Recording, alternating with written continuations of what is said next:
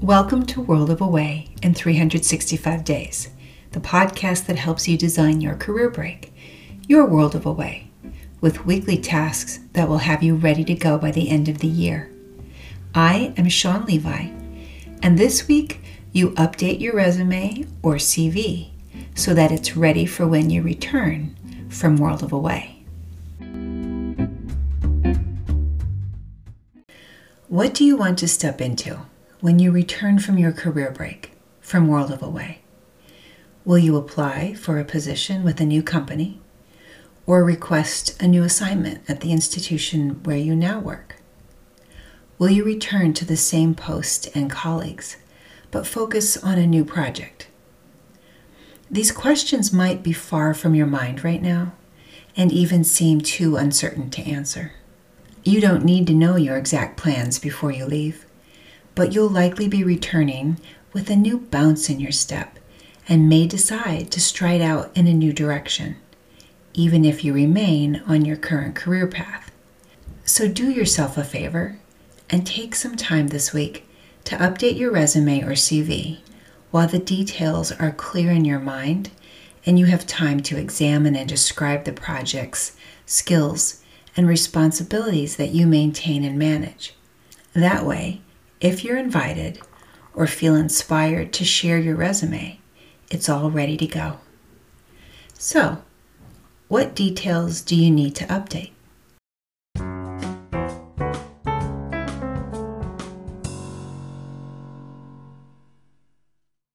I admit, I find this task very hard to keep in mind, and I always regret when I neglect it. During this final stretch, as I feel the momentum of my career break pulling more strongly, my eagerness to get out the door and into World of Away intensifies, and I can find it difficult to stay focused on projects that I will soon be wrapping up or handing over to others.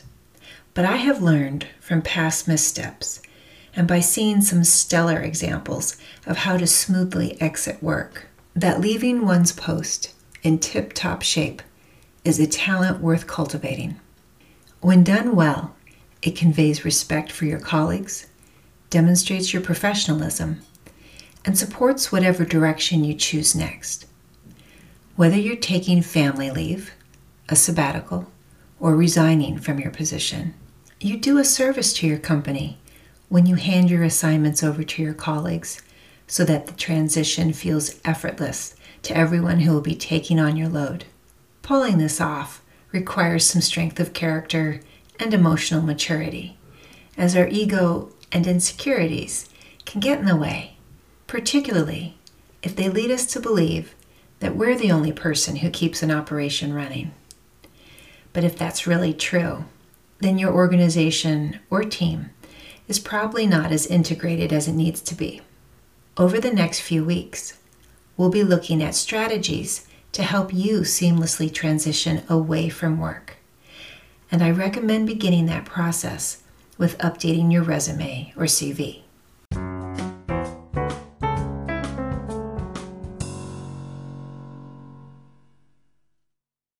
If your World of Away is a success, it's very likely that the person you are when you return may not remember all the details about what you're working on right now. This may seem hard to believe, but trust me on this, and do yourself a favor by taking time now to develop a strong resume or CV that reflects your current professional experience and accomplishments. You never know what might happen during your career break or when you'll need to have it on hand to share with someone, so make it shine. It's important to recognize what you contribute to projects. So reflect on your work and write down a few phrases summarizing what you bring to the team.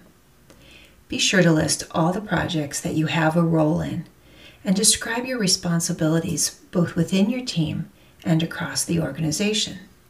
Remember to include committee work, leadership, and service.